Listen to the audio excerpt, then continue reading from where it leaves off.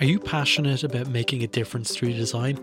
Join us at the Human Centered Design Network's Circle, a new private community for change makers just like you. Connect with like-minded professionals, gain exclusive rights to monthly learning opportunities, and lead the change in human-centered design. For more information, see thisishcd.com. Now, let's get back into that episode. Have you ever heard of an organization that after those 6 months goes back saying, hey, let's see whether the business case actually is proven to be right? No one does that. Hello and welcome to This is HCD. Our goal is to have conversations that inspire and help move the dial forward for organisations to become more human-centred in their approach to solving complex business and societal problems. Now, if you like what we do at This is HCD and want to help us, there's a few things you can do to just get started. Number one, you can leave a review wherever you're listening to this podcast, and it only takes a couple of minutes, but it's one of the most important things you can do to show support. Number two, you can become a patron. You can get an ad-free stream of the podcast for as little as €1.66 per month, and also get a shout out as a thanks on the podcast as well. There's other plans where you can get exclusive items too, and all the money goes directly to editing, hosting and maintaining our website, which is now a repository for human-centered design goodness with over 220 episodes. In this episode, I chat with Marzia Aricò, Design Director at Live Work in London and based in the stunning city of Rotterdam, and we chat about service measurement and some of the work that Marzia and our colleagues at Live Work have been doing to help move the dial forward for organisations in this space. It's a fantastic conversation and totally enjoyed connecting with Marzia. Let's jump straight in. Marzia Aricò, I am delighted to have you here and welcome you to This is HCD. Long time admirer, first time caller, as they'd say. But, maybe to kick off, tell our listeners a little bit about yourself and where you're from. Hello, Jerry.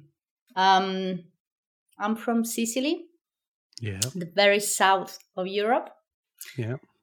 But I live in Rotterdam, the Netherlands. Wonderful. And tell us, how would you describe what you do? Well, I'm incredibly passionate about design.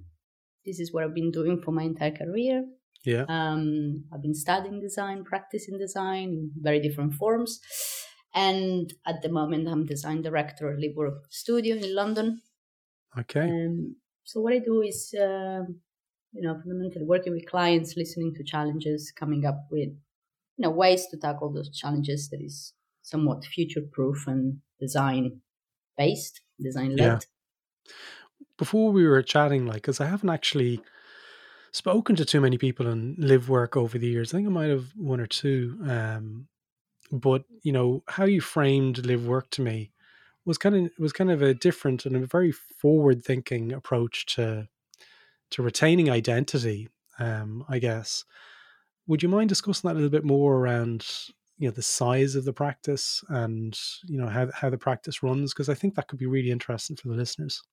Yeah, sure. So we have 3 studios at the moment: London, Rotterdam, and São Paulo. We have chosen to keep the studios quite small. The London studio is about 25 people, Rotterdam is about 30, São Paulo is a bit larger. Mm-hmm. And fundamentally, that is a choice that we made a few years ago when we decided not to be acquired by any management consulting firm or large bank or /tech company you name it, because we want to be able to work on the things that interest us. We want to be able to do it in a time frame that we deem reasonable. We don't want to end up in a machine that pressures you to just deliver a 20% growth a year at whatever cost. We are a bunch of nerds in love with design. Sure. We just want to make sure that we do projects that are meaningful for us, where we can see impact, and we want to be able to say no when we don't see that, where we don't see meaning, where we don't see the impact that we want to see in the world. And if you become bigger than that size that I mentioned, that it becomes hard to do that, because you have to start taking whatever project comes to pay basically salaries, right? Absolutely. So we tend to select our people quite carefully and to keep the team small and cohesive around our purpose, basically. Absolutely. It sounds like sounds idyllic in many ways, because we've obviously we're all probably aware, many of the listeners are aware of the agencies that have kind of come and gone and have been absorbed by big organizations, and after a couple of years they just dissolve and they become part of the bigger beast or the bigger fish. So it's really rewarding to see that kind of fight happening, and that fight to retain identity is super positive. So I know, look, I'm a big fan of live work, and I've been following live work for as long as I've been involved in service design. But today we're going to be chatting a little bit more around service measurement and service performance, something that we connected about recently, a couple of weeks ago, maybe a couple of months ago. We were back and forth about it. But you and a number of other peers in live work have developed a new framework. Is that right? Yeah, I think that's correct. Do you have a name for it? No. You haven't given a measurement name? framework. Measurement framework. Is that call it? You could call it new measurement framework. Yeah, we could do that. NMF. NMF, which is quite similar to NPS, but NMF. So the new measurement framework, which you folks, you've just witnessed the naming of the new live work measurement framework. It's called NMF. Highly contentious because it's NMF, new measurement framework. But how does this separate itself, and how does this distinguish itself against other how should we say, metrics that are being used in organizations to measure services? We have taken an outside-in service-led perspective to this. A lot of, we've in our experience in the past, 10 to 15 years, a lot of organizations have came to us saying, hey, we have this objective. We want to be number one NPS cross sector. And my answer is usually to what end? Because that is not in itself an outcome to achieve. And an extreme focus on NPS, as and NPS in itself is not a bad thing, but the way it has been using to really drive behavior in organizations and strategy is not necessarily healthy. So what we have started doing is really engaging our clients in a conversation about outcomes. What are the outcomes that you're really trying to achieve as a business? What are you here to do? And it's not just a question about business, but also, what are you trying to achieve for your customers and for operations? And most recently, we also added sustainability as a fourth lens. And so forcing that discussion about outcomes and not metrics has been proven for us and for our clients a very illuminating one, refreshing one, because you really start using a language and a level of conversation that engages multiple stakeholders from different perspectives and really aligns around the thing that you're there to do. Yeah. And we try to anchor that to a life cycle view, so an end-to-end view of what customers are trying to achieve. Okay. So for any established service designers out there, they're probably bobbing along kind of saying, yeah, this is kind of what we've been talking about for a long time, having the life cycle view and have an outcome at the end of it that's measurable. Do you mind if you take a step back though and talk a little bit more around NPS? And because I feel like if we're driving along a road here and we've just passed this big building called NPS that the world has been in love with, and many of the organizations have been in love with, we should stop at least and take a photograph of what that looks like. So maybe let's talk about why do you believe organizations love NPS, and what does it give them, as opposed to a score at the end of it, in terms of an emotional piece? What is attractive about NPS to organizations? Originally, NPS, the Net Promoter Score, was invented as a way to measure how well organizations generates relationships that are worthy of loyalty, right? So it's a prediction for loyalty, and fundamentally it will tell you how much you can expect to sell more of that things, how many new customers we'll have, as well as how likely the customer is to stay with you, which in itself is a very useful thing, I think. And it's very simple. It's one question, incredibly simple, right? Yeah. It's not a lengthy, complicated survey. So in its simplicity, it's great. And it's, something that everyone understands, and it's become, a real driver for conversations and decision making. Yeah. But it's like the way I describe NPS is like calories on food. It's, you could have an apple that's 50 calories, or you could have a spoon of peanut butter that's also 50 calories. But like there's different nutrients and there's different perspectives and there's different micronutrients as part of each one of those food types. And am I right in saying, like, and I'm kind of playing devil's advocate here because I know the answer already to this, but NPS gives an organization a level of reassurance that they can compare, historically, okay, things are getting better. Oh, things are getting worse. Is that really as simple as a view as that organizations are using NPS in terms of like, are we doing better? Are we doing worse? Yeah, are we doing better? Are we doing worse? Sure, they use it for that, but fundamentally, and for projections of revenue. But fundamentally, the problem with that is that you don't have any understanding about the actual experience that you're offering to customers. And if things are going bad, if your NPS goes down, you have no clue why. Why exactly? So I've seen some arguments about this online where, service design might be a new thing in your organization, and product management or whoever is installed or instilled NPS as a metric worth measuring in an organization. And they don't have the power to change it. And they kind of have to live with it and pick their battles. And one argument was to add an extra field where it's an open-ended field and you can ask for some additional insights. Yeah, some people are doing that. Or they do callbacks, right? They do callbacks and stuff like that to add a little bit more meat to the score.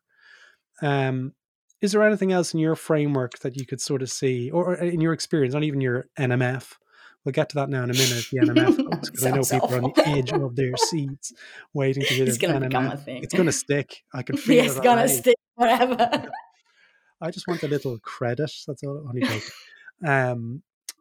But with NPS, okay, if you have something like you want to add to that conversation about an open-ended field at the end of your NPS survey, is there anything else that you can advise to people that they might be able to add to make it somewhat of a better transition, maybe to have those conversations with the business about saying, hey, listen, no, I don't have an answer to that. And I don't even want to give an answer to that because I think it's just the whole concept is just so fundamentally broken. All right, we're not going to get down that road, folks. If you want to get down that road, folks, you can listen to an episode of myself and Nick Coster from 2018 where we destroyed NPS. Anyway, well, actually, I destroyed NPS. Nick defended NPS in that conversation a couple of years ago. But let's talk about the NMF, which, again, folks, it's sticking. So you said, the full life cycle of measuring the outcome. Maybe talk to me about how you would sell this into an organization about you've got a new measurement framework. How is it different? I mean, I usually start the conversation by asking in what way do they make decisions about where to invest money. Like, how do you decide that onboarding is a more valuable thing to invest into than something else? Yeah. On the basis of what? Yeah. And usually, well, there is no answer to that because there is no process. And usually the reality is that some senior leader woke up, heard a client complaining about X or someone complaining about X, and then getting all very worried about the thing and started shouting that this thing needs to be fixed at whatever cost. And all of a sudden there are these, millions moving from one side to the other to fix that thing on the base of non-existing business cases or business cases that are written on the base of, pure imagination. And then those business cases are never even reviewed again. So after you have written the business case, got the money to actually start the project, have you ever heard of an organization that after those 6 months goes back saying, hey, let's see whether the business case actually is proven to be right? Yeah. No one does that. No. Right? And it is crazy when you say that. It is crazy. Yeah. It is crazy. So my question usually is, how do you make informed decisions? How can you decide that this thing is more valuable than this other one? Mm-hmm. And the second question that I usually ask is, do you know how much revenue this specific service brings and how much it costs to deliver it? Yeah. Usually the answer is no, because organizations are not organized like that. They're organized around products. They can tell you that about a product. But they cannot tell you that about a service. Tell you that though, Marzia. About a product, yes. But about a service, that is a bit more difficult because there is no service owner, is it? There is a product owner. But a product is a service, isn't it? I don't agree with that. You don't agree with it? No. Why do you say that? We're going to have to. No. Why do you say that? Why do you say that? It's a conversation for another episode, I think, because we could easily go down that road. There's two schools of thought on it, but we're going to keep that one for a second episode. I think there's enough here to talk about a second episode. So your argument is that a product is a product and a service is a service. A product serves a service, and a service is served by multiple products. Yeah. So a product can be a service in itself, fine. I mean, in this micro world, but fundamentally, if you have a service view of what you are delivering as an organization, a service will be supported by multiple products. Yeah. So okay. We're saying the same thing. We are saying the same thing. Okay. We are saying the same thing. So we don't need a second episode. We don't need a second episode. Okay. So that's usually my starting point. Starting point is, how do you make decisions, and do you know how much money your service generates and how much money costs to deliver it? Absolutely. And so usually the answer is no to all of those things. Yeah. So then my follow-up is, let me show you something. And then that something is usually with NMF is usually a service architecture. So I'm not even going to measurements yet. I'm going into the land of, let's draw a map of the services that you offer as an organization, because in 15 years I've been working in this specific field. I've never seen an organization that has a list of the services that they offer to their customers. What are these services and how they connect to each other, and what are the journeys that support those services? Do you have that in one picture? Yeah. Do you know what are the products that actually are supporting those services in one picture? That one picture usually doesn't exist. They usually have journeys, right? They have journeys, which for me in my head is a level one. It's a level one, right? But the picture that I'm talking about is higher than that. It's a level 0. It's like a higher level of abstraction. Yeah, a zoomed out perspective. So we usually start building that picture of the architecture of the services that an organization delivers. And then on the base of that, then we start saying, okay, can we just on the base of this start reflecting on what are the outcomes that you're trying to achieve? Yeah. That usually takes quite a long time and quite a lot of alignment, because different people in different pockets will have a very different view of it. So you will start with a list of probably 20. And my usual approach is to really push them to reduce that to a maximum total of 9.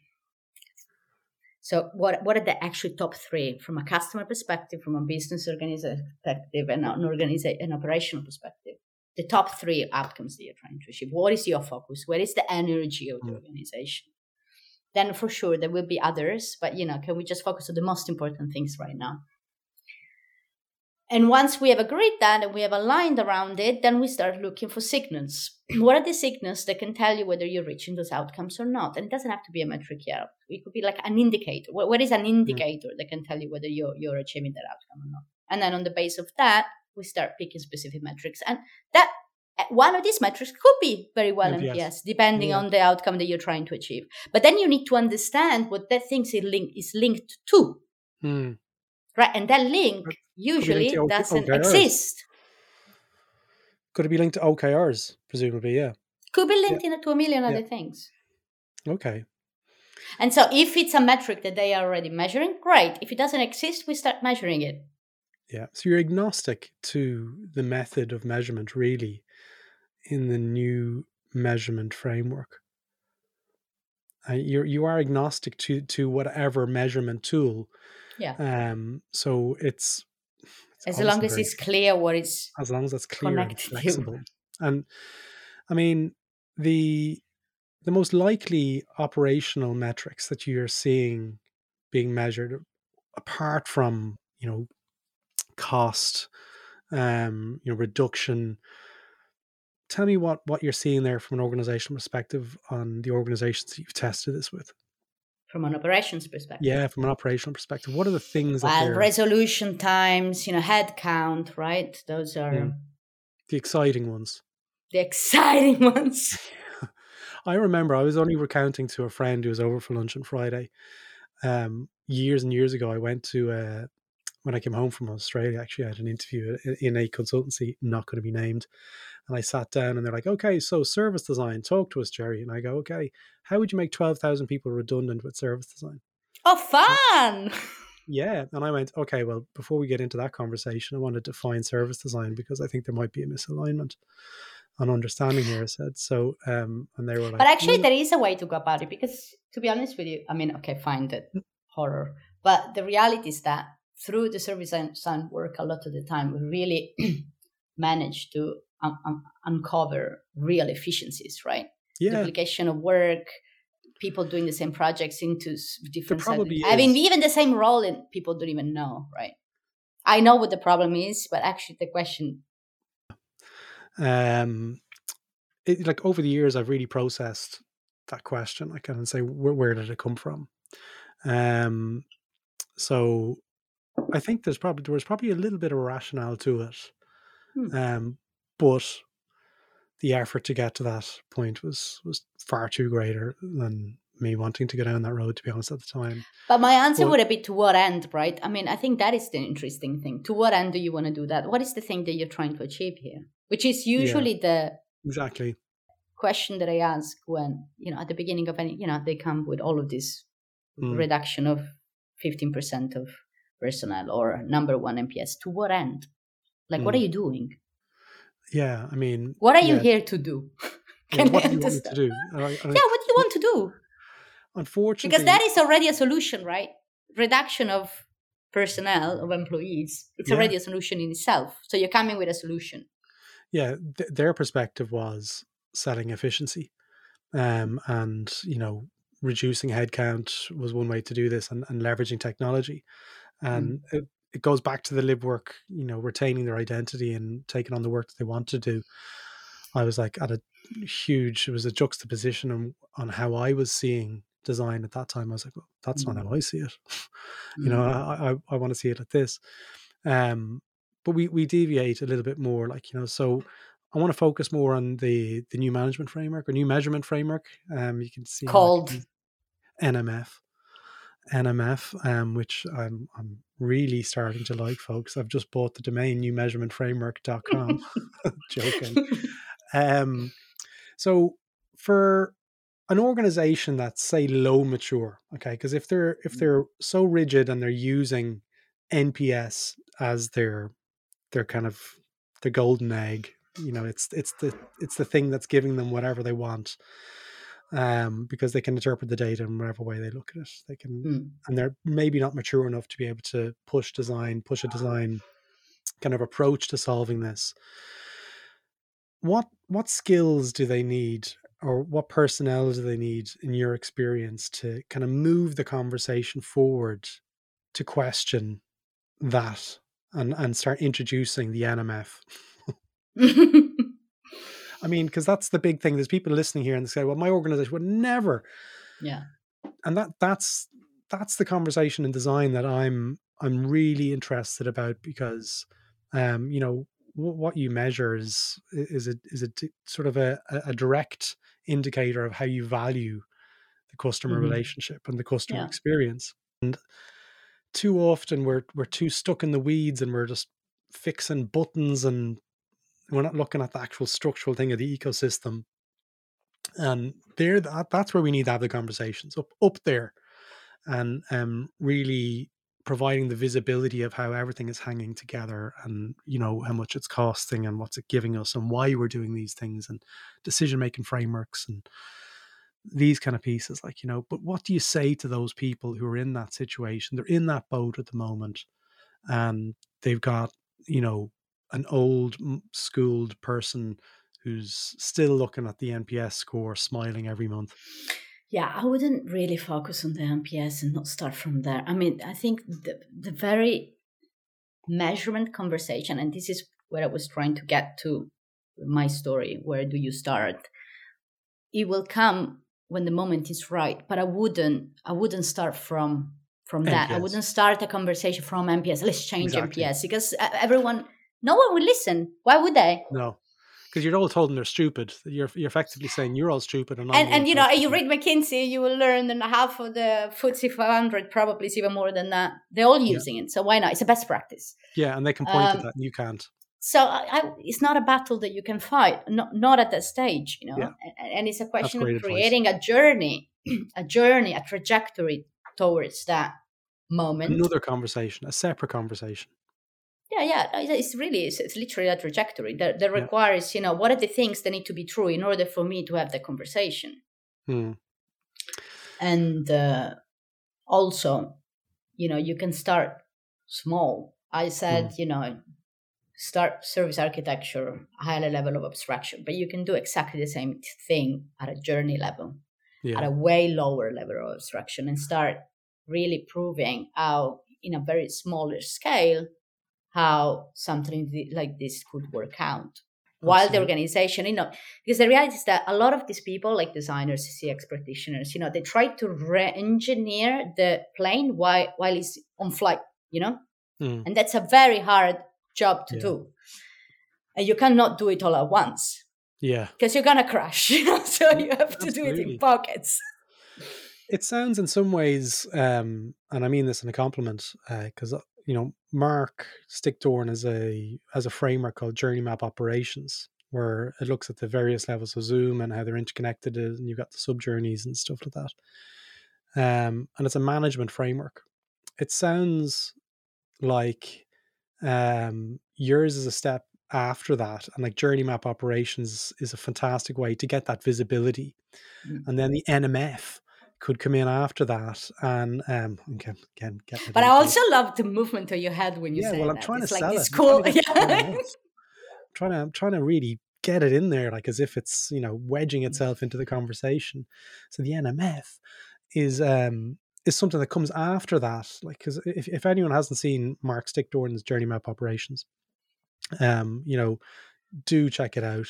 You know, it's a great course, but it's a really solid foundational principle way of looking at services in terms of at the various Zoom levels, because people get nosebleeds when they get at Zoom level 1 or Zoom level 2 and they're like, wow, okay, this is amazing.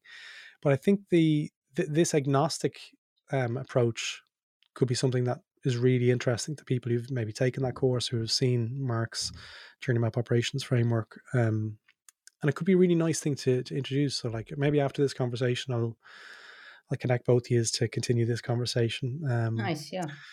But I think overall, if people want to read more of or find out more about NMF, how might they do it, Marzia?